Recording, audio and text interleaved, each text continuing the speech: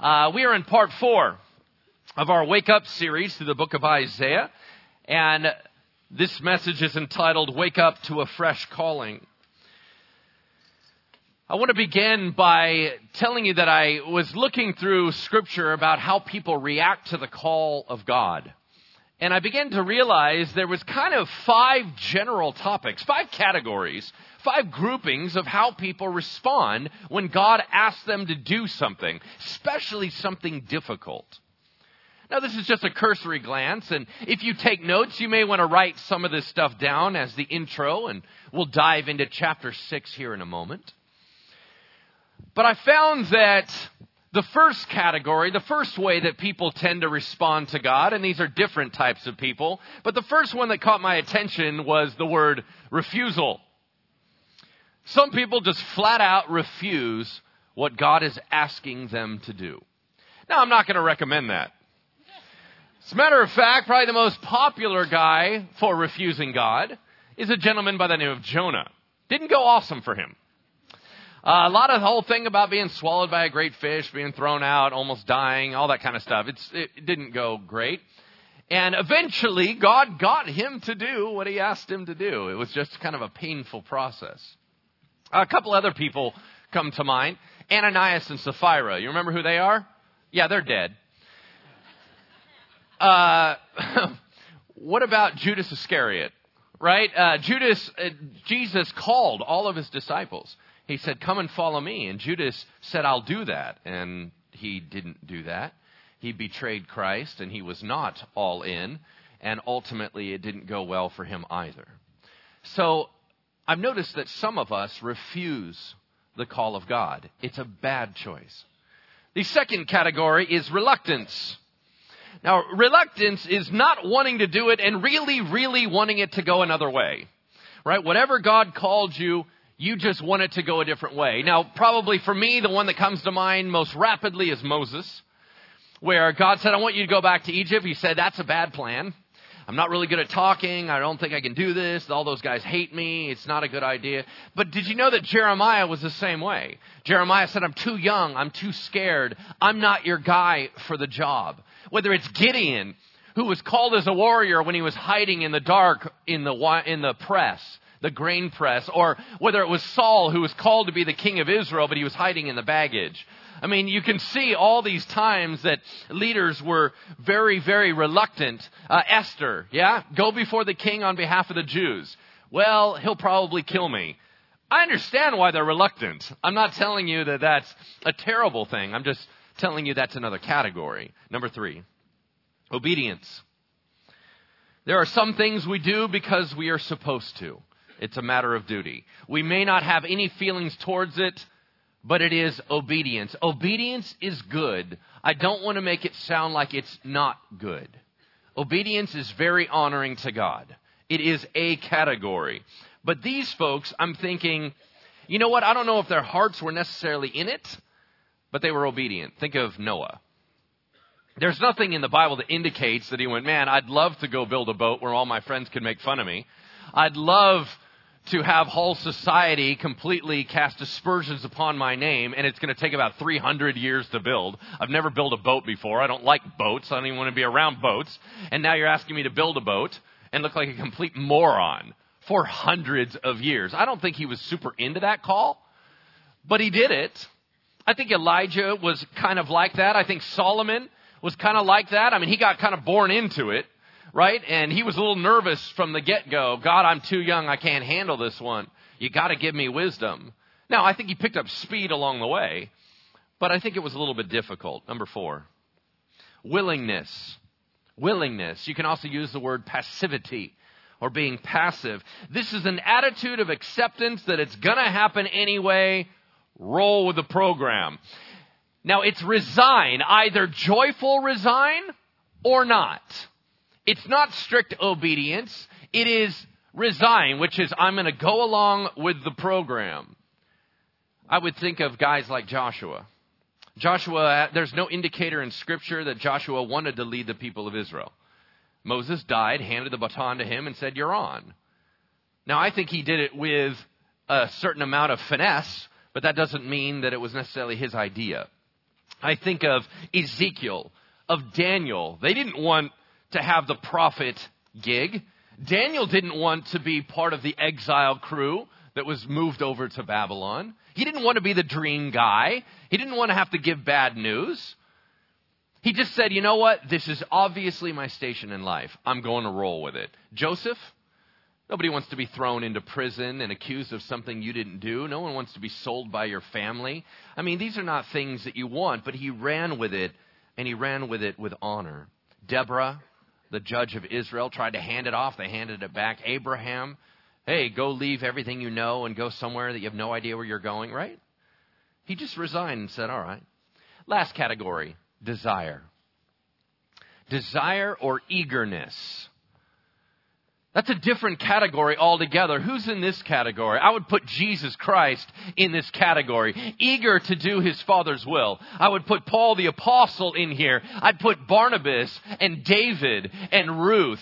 Those kind of folks that were all in and they wanted to do it and they did it with all their heart and there was a joy that was associated with it. Was it hard? Yes, it was. But they wanted to be there. You're going to hear in today's passage through Isaiah chapter 6, the calling of Isaiah the prophet by God.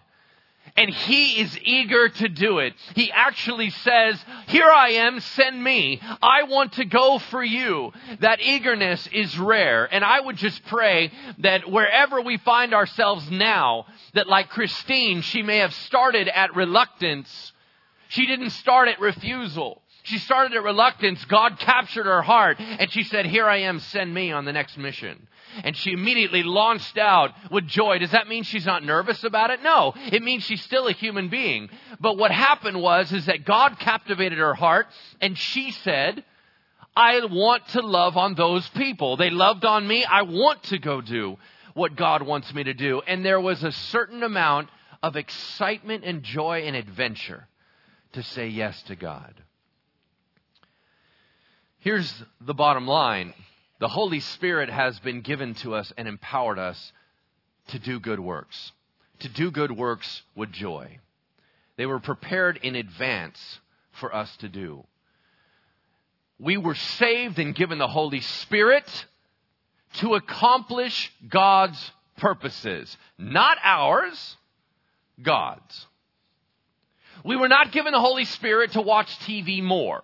We were not given the Holy Spirit to play video games. We were not given the Holy Spirit to merely work in a cubicle and only focus on our 401k. That is not why you were given the Holy Spirit. You were given the Holy Spirit to empower you to accomplish kingdom purposes, to join God in what He's going to do.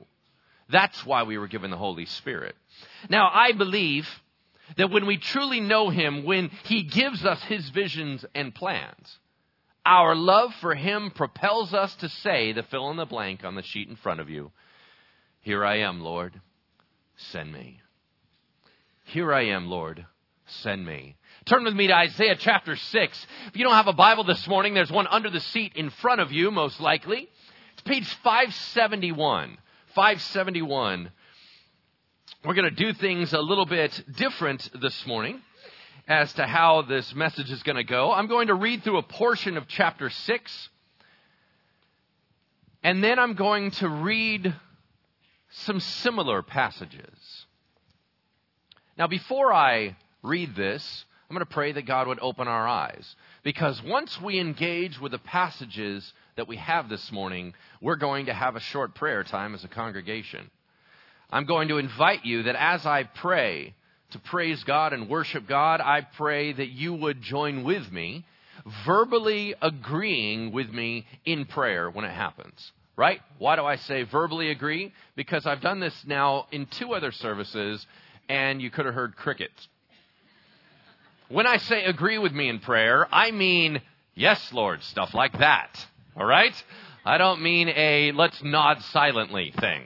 All right, awesome. Just giving you a heads up. Here we go. Let's pray for the word. Heavenly Father, would you open up our eyes and our ears that we might be able to see and understand that, God, there are so many of us, Lord, that are resistant for a variety of reasons. Either we're distracted or we are selfish, whatever it is. But, Lord, this is your time. This is for you. be praised and glorified in our time. In Jesus' name, amen. In the year that King Uzziah died, I saw the Lord sitting upon a throne, high and lifted up, and the train of his robe filled the temple. Above him stood the seraphim. Each had 6 wings. With 2 he covered his face, and with 2 he covered his feet, and with 2 he flew. And one called to another and said, Holy, holy, holy is Yahweh of hosts. The whole earth is full of his glory. And the foundations of the thresholds shook at the voice of him who called, and the house was filled with smoke. And I said, Woe is me, for I am lost. I am a man of unclean lips. I dwell in the midst of a people of unclean lips. For my eyes have seen the King, Yahweh of hosts. Then one of the seraphim flew to me, having in his hand a burning coal he had taken with tongs from the altar. And he touched my mouth and said, Behold, this has touched your lips. Your guilt is taken away, and your sin atoned for. And I heard the voice of the Lord saying, Whom shall I send? Who will go for us? And I said, Here I am, send me. And he said, Go. 150 years later, Ezekiel saw the throne room. And this is what he saw. And as I looked, behold, a stormy wind came out of the north, and a great cloud with brightness around it, and a fire flashing forth continually, and in the midst of the fire, as it were, gleaming metal. And from the midst of it came the likeness of 4 living creatures, and this was their appearance. They had a human likeness, and each had 4 faces. And each of them had 4 wings. Their legs were straight, and the soles of their feet were like the sole of a calf's foot. And they sparkled like burnished bronze. And under their wings on their 4 sides they had human hands. And their wings touched one another. And each had a human face. The face of a lion, the face of an ox, and the face of an eagle. Their wings were spread out above. Each creature had 2 wings, each of which touched the wing of another, while 2 covered their bodies. Their appearance was like burning coals of fire, like the appearance of torches moving to and fro among the living creatures. And the fire was bright, and out of the fire went forth lightning. And the living creatures darted to and fro like the appearance of a flash of lightning. Now as I looked at the heavenly creatures, the living creatures, I saw a wheel on the earth beside the living creatures, one for each 4 of them, as it were a wheel within a wheel. And the rims were tall and awesome, and the rims of all 4 were full of eyes all around. And when the living creatures went, the wheels went beside them, for the spirit of the living creature was in the wheels. Over the heads of the living creatures there was the likeness of an expanse, shining like awe-inspiring crystal, spread out above their heads. And under the expanse their wings were stretched out straight, one toward another. And each creature had 2 wings covering its body. And when they went, I heard the sound of their wings like the sound of many waters, like the sound of the Almighty, a sound of tumult, like the sound of an army. When they stood still, they let down their wings. And above the expanse over their heads was the likeness of a throne, in appearance like sapphire. And seated above the likeness of a throne was the likeness with a human appearance. And upward from what had the appearance of his waist, I saw, as it were, gleaming metal, like the appearance of fire, enclosed all around. And downward from what had the appearance of his waist, I saw, as it were, the appearance of fire. And there was brightness around him, like the appearance of the bow that is in the cloud on the day of rain. So was the appearance of the brightness all around. Such was the appearance of the likeness of the glory of Yahweh. And when I saw it, I fell on my face, and I heard the voice of one speaking. And he said to me, Son of man, stand on your feet, and I will speak with you.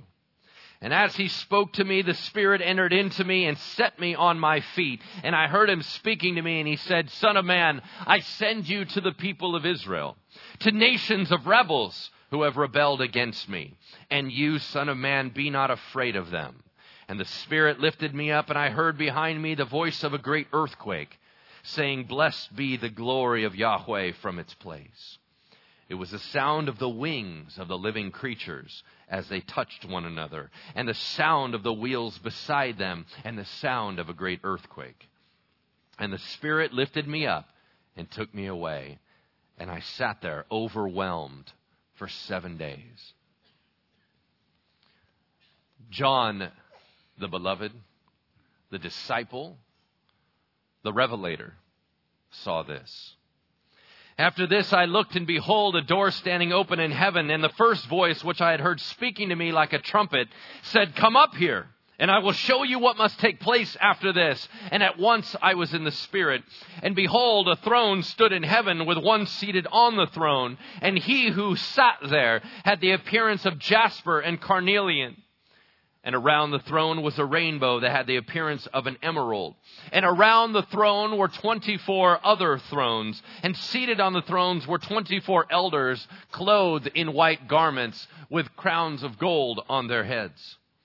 From the throne came flashes of lightning and rumblings and peals of thunder. And before the throne were burning 7 torches of fire, which are the 7 spirits of God.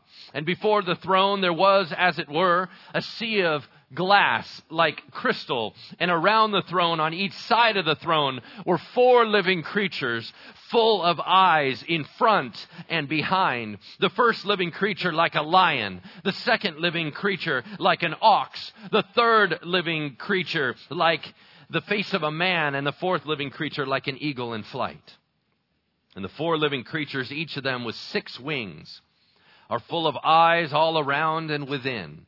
And day and night they never cease to say, Holy, holy, holy is the Lord God Almighty, who was and is to come.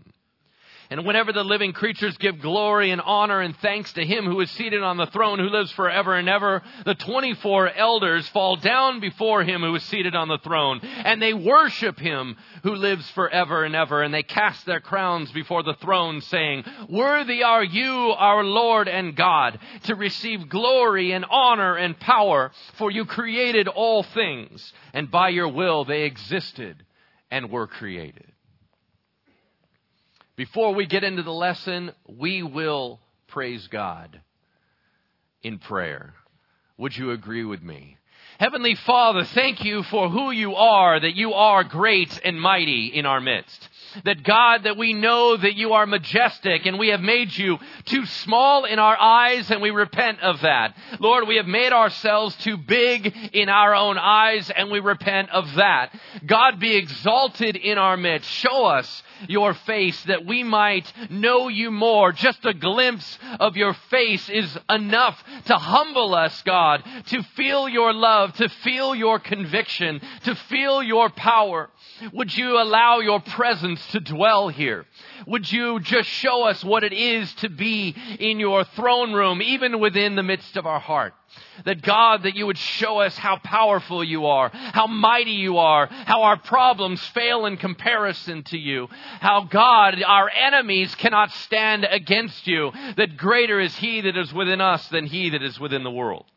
That God be glorified and magnified in our presence. That you are awesome and great and wonderful. You are so kind and patient, while at the same time so devastatingly mighty. So God, be glorified here in your throne room, that we have come to worship you. This is all about you. It is not about us. Your word shows how great you are. We respond to that revelation with praise and with worship. Praise and glory be to you. In Jesus' name we pray. Amen. Amen. That's how church goes. Amen? Amen.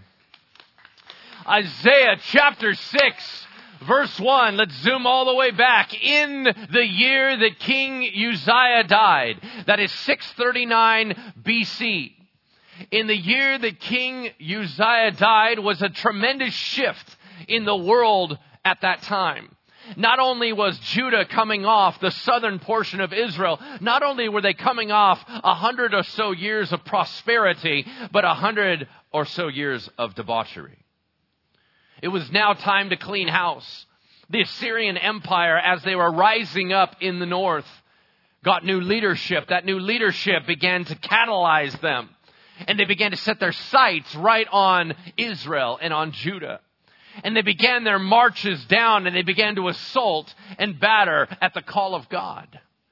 God whistled that they would come for judgment, and they began to ride in. In the year that King Uzziah died, I saw the Lord. Now, you cannot appreciate this passage unless you enter into what it was like for Isaiah. I want you to picture that even now, as we sit here listening to this message, that the walls melt away around us, and there is nothing but the heavenly host and the stars of the sky around. Here on the front of the stage, where the cross is, that begins to melt away, and high and lifted up on a throne is the Almighty. You didn't ask for it, you didn't expect it, but here it comes. He was captured and brought into the throne room, and everything was different. And he said, in the year that King Uzziah died, I saw the Lord. How incredible is that? What if in your prayer times you have your head bowed, but when you lift up and open your eyes, you're in another place? And there sits Yahweh. There sits the Son of God. There is the Holy Spirit in front of you. In the year that King Uzziah died, I saw Adonai, the sovereign one, sitting upon a throne.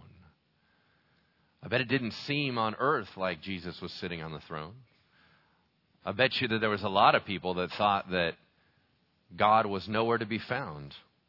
As you look out on our world situation, do you ever have a temptation to think that God's not in control? Oh, but He is. If we would only pull the curtain back and see what's going on behind the scenes, the only thing being allowed in this world is that which our King Jesus allows. He's in control, make no mistake.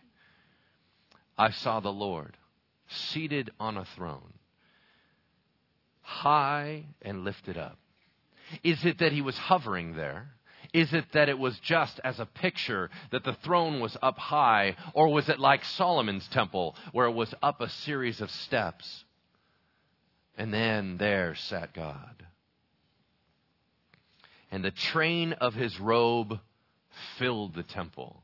The very hem of His long and luxurious robe wrapped around and filled the temple in power. The word temple in Hebrew is the same word for palace. We are now in the throne room and palace of God. What is so ironic about this is that in the year that King Uzziah died, Isaiah was invited into the temple of God. You go, what's so ironic about that? Do you remember our story of King Uzziah 2 weeks ago? Do you remember anything famous about him? He was one of Judah's great kings. He started out awesome. He was actually pretty phenomenal until what? Pride.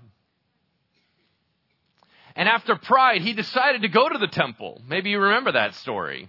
He went into the temple and decided that he was bigger and badder than the priests and that no one could tell him what to do. And in his arrogance and pride, he walked into the temple uninvited and began to want to lay a sacrifice on the altar, though he was warned against it. He would not listen to reason.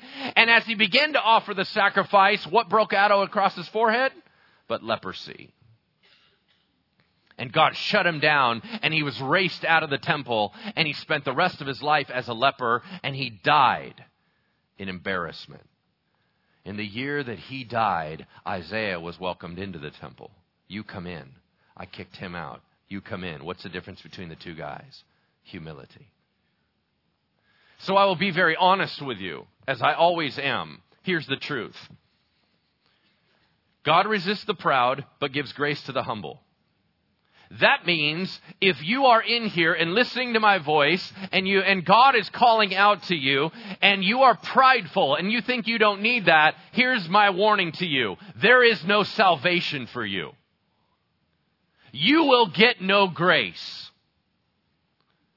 The only way you're getting to heaven is the grace of God, and as long as you think that you're all that, you will get nothing. Therefore, we have too high of a view of ourselves, too low of a view of God. Therefore, we need to have it righted. Uzziah thought he was better than God. Isaiah knew he wasn't. Isaiah was welcomed, and Uzziah was cast out. Above him, above his throne, above his majesty, hovering or flying, we don't know, were the seraphim.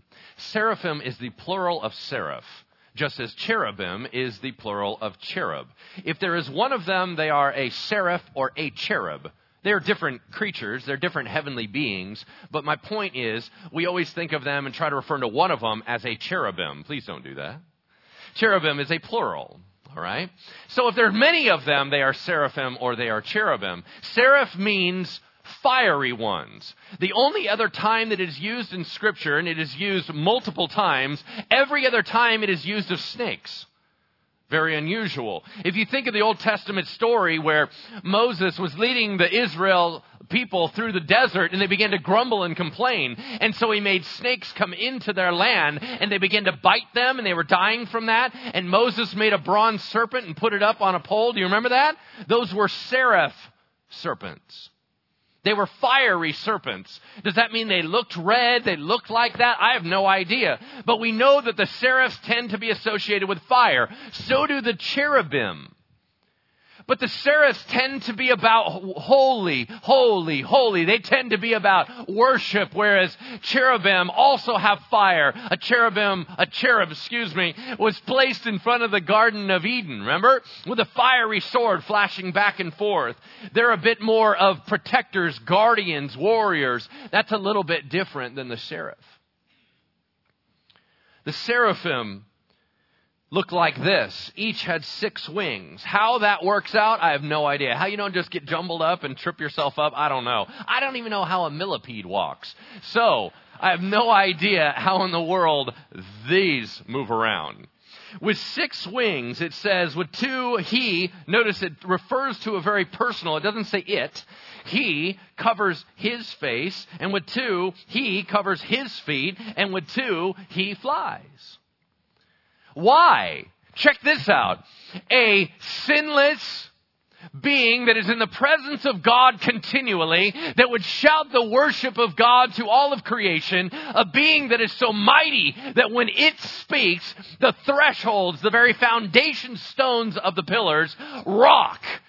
A being like that is in the very presence of Yahweh, still refuses to look upon his glory in humility.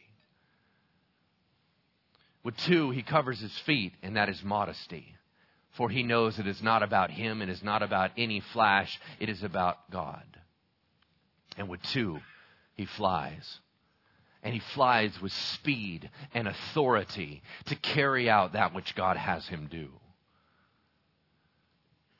With that view in mind, is it any wonder why angels have a hard time dwelling in our midst during our church services?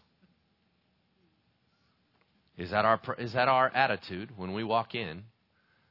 Or do we walk in and whatever, go to church today, won't go to church today, not a big deal. I guess I'll just sit here and, all right, that's a cool song. That's good. Do you understand how insulting that is to the angelic world?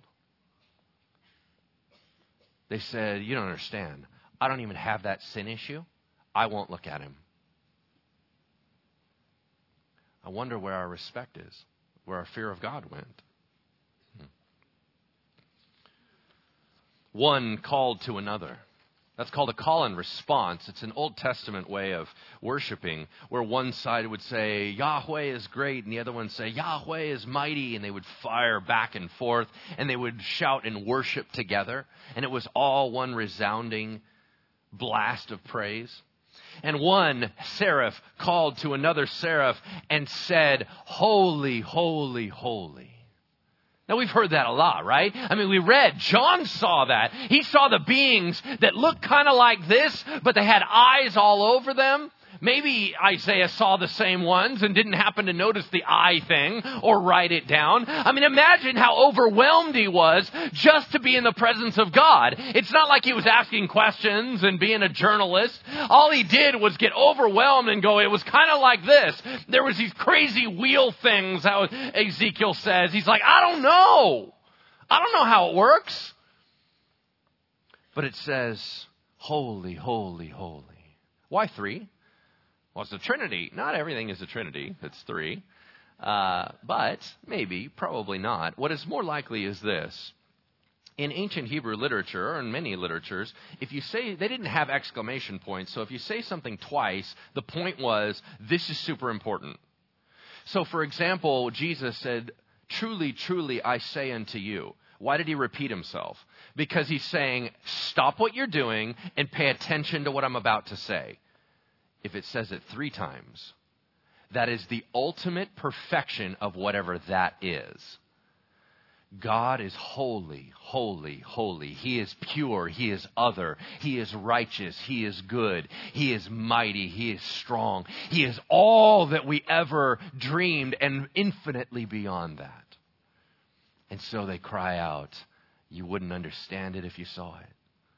Holy, holy, holy is our warrior God.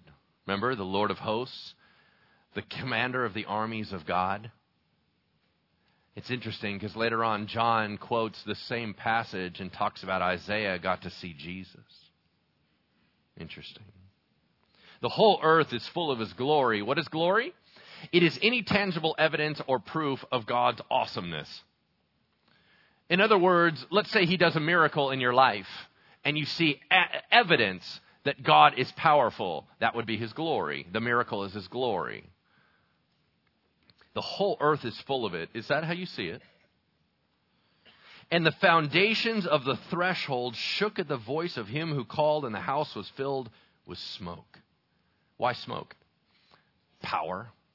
Obscuring the vision of what is so mighty that caused it. Almost like you think of a fire-breathing dragon and the smoke comes out and then you know that fire is on its way, right? And I said, woe is me.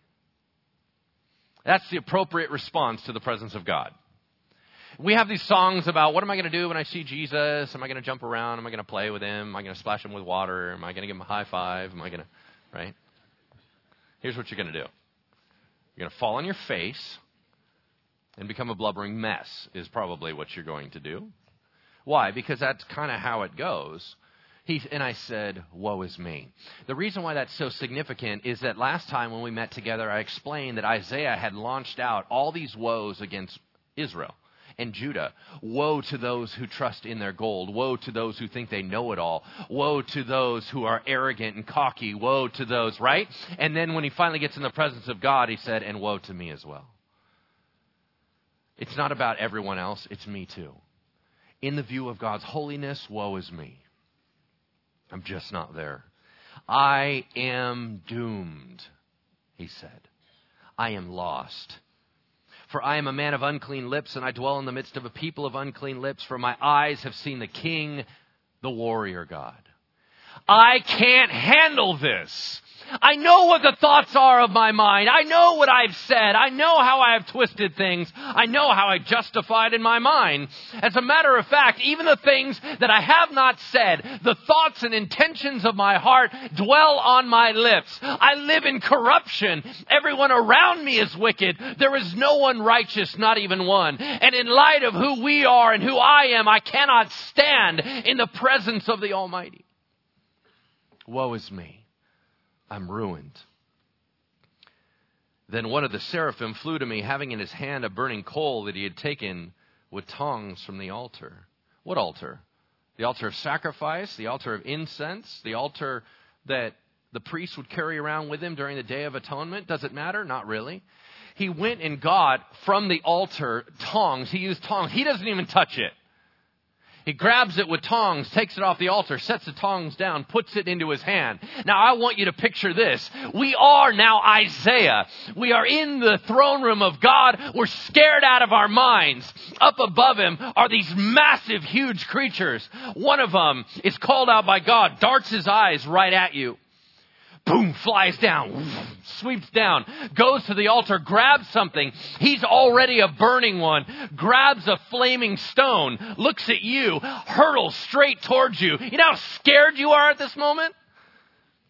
What's he going to do? The only thing that he should do is burn you alive. That's all that you're worth. You know your sin. You know your wickedness. And you're a heap of shame. And he comes flying in with all ferocity, breaks right before you and reaches out and does what? And he touched my mouth and said, behold, this has touched your lips. Your guilt is taken away. Your sin is atoned for. Wow. On call from God. Flies right back up. And he's like, I'm just letting you know what he said. How incredible is that? We deserve judgment. We deserve wrath. And he comes down and he touches your lips and says, I've taken care of that. A seraph looking you right in the eye, knowing how holy and powerful even he is. And he said, Jesus, he's got grace for you. You're healed. You do know you don't have to lay down there, right? You know you're all right. Okay, I'm out. Flies back up. The appropriate response to holiness is fear and repentance. And repentance comes before atonement. You do not get cleansed until the repentance. Then there is cleansing. I'm going to write an article on this coming up soon, and I'll post it out to you. But I've really been chewing on this idea of fire. The fiery ones, the seraph, the cherubim, the fire sword, and all this. And I began to go back through. And John the Baptist, when he was baptizing, he said, I baptize you with water. Now, water, unless you're drowning, is rather tame, right? He would cleanse you, and it's soothing and all that. It washes away the dirt, and we like that. But he said, there's going to come one after me whose sandals I'm not even worthy to untie or to tie. Anything you want to do with them. I'm not touching his shoes. He will baptize you with the Holy Spirit and with fire. Fire is supposed to make you nervous. Why? Because fire burns you. The Holy Spirit is supposed to make you nervous. Why? Why would you need to be baptized with fire? Because I believe practically it goes like this. When you get saved, your standing is changed in heaven. You go from guilty to not guilty. The Father now looks down upon you and sees the blood of Christ covering you, and you are accepted, and you are loved, and you are embraced. But practically speaking, here on earth, you're still a sin-wrecked mess. Would you agree with me? Yes, if that is so, what do we need to do? We need to be cleaned up. We need to be purified. So he fires out the Holy Spirit down into us, and the Holy Spirit burns from the inside out. It's as if we were caked in mud, and he begins to break it off.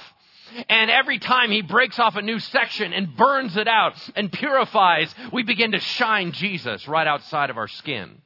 And the Holy Spirit burns and burns and burns through suffering and difficulty and persecution and hardship. And he burns even with his fierce love and grace and peace. And he burns until all the sin is burned off.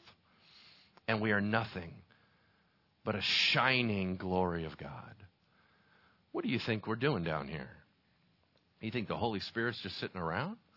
Now, you may have quenched him and you may have shut him down. At some point, he's going to burn through if you're legit. And I heard the voice of the Lord saying, whom shall I send? Who will go for us? Us like Trinity us, or us like angels us? Doesn't matter. God's still sending him. And I said, here I am. Send me. Hope you appreciate the fact that some of the most powerful sermons have been taught on how one goes from a ball of shame to a bold, here I am, send me. Do you know what the difference is? Grace. Until you understand grace, you're still going to be on the ground. Until you understand forgiveness, you're never going to move. Until you understand atonement, you're always going to believe God hates you. But when you allow those things to soak into your spirit, you rise up on your feet and you're ready to go. Here I am, Lord. Send me. He offered to go. Calling is always after cleansing. And I said, go, and he said, go and say to this people. In the Old Testament is the Great Commission. Get out there and go do something. Tell my people what I said. Guess what the New Testament does? The Great Commission. Go and tell people what I said. No matter where you go in the Bible, the Great Commission is get out and go do it. Understand, Bridgeway does not work unless we operate off the principle of what it is founded upon, which is we will equip you so that 24/7 you are out doing the work of God. If you are out evangelizing, we win. If you are out opening your mouth, sharing with other people, that's how Bridgeway works. The only time you are off duty is when you come in for training. You're coming in to get filled up, to get right back out and go do what you're doing. You do it at work, you do it at school, you do it at home. You make sure that you are sharing the kingdom of God, building the kingdom of God, doing it in a very natural sense, sometimes doing it in a very uncomfortable sense. But you have to be out there doing it. Otherwise, we become a massive gathering of brilliant Pharisees. And then Bridgeway's concept doesn't work. And we'll have to change the whole structure. Go and say to my people, what's the message he's supposed to say? Keep on hearing, but do not understand. Keep on seeing, but do not perceive. Isaiah, make the heart of this people dull. Make their ears heavy, blind their eyes. Otherwise, they'll see with their eyes, hear with their ears, understand with their hearts, and be healed. Well, that sounds weird. What's your message? Here I am, Lord, send me. All right, here's your calling. I want you to go out and go preach to a people that aren't going to pay attention. The more you preach, the less they like you, the less they like me. Well, God, what's the point of that? Really? That's my calling? Everybody wants a calling of God. We always go, God, what's my calling? What's my calling? Because here's what we picture. God, my calling is to be rich and famous? That's awesome! We are so on the same page, Lord. Because you want it, I want it. What if it's not? What if your calling is to be a martyr? You still want that call? He said, here I am. Send me. And he said, all right, I want you to go and speak to Israel. No one's going to listen to you. And ultimately, it's going to end very, very badly. That's a rough call, right? Why would he do that? Because time for turning around is over. He's not looking for people to turn around. I've talked to you about turning around over and over and over again. Yet you're too selfish and self-focused to even listen to my message. So guess what? I'm going to send my boy Isaiah, and he's going to go out and he's going to tell you to repent. You're going to reject him, and I'm bringing down fire on your head. I don't care about you turning around anymore. I am bringing judgment on your land. No matter what you do right now, it's not going to change that. We have had years and years and decade and century and millennia of me constantly trying to get your attention. You reject me, you reject me, you reject me. So guess what? We're not interested in you responding to the message anymore. I'm interested in bringing down the hammer. And I said, how long, O Lord? How long am I supposed to do that? That's a terrible plan. How long am I supposed to do that? He said, until cities lie waste without inhabitant and houses without people, and the land is a desolate waste. The Lord removes people far away, and the forsaken places are many in the midst of the land. And even though a tenth remain in it, and indeed, when Babylon swept through in 586 BC, Nebuchadnezzar left only the poor, which is rather intriguing that the rich were taken away and the poor were remaining in the land, a very small percentage. And you go, oh, that's because poor people are more righteous than rich people. Except for the next line. Even though a tenth remain in it, it will be burned again. Oh, that's not good. Like a terebinth or an oak, those mighty trees of worship in the past, whose stump remains when it's cut down, so the holy seed is its stump. Isaiah, you're going to preach until I wipe everybody out.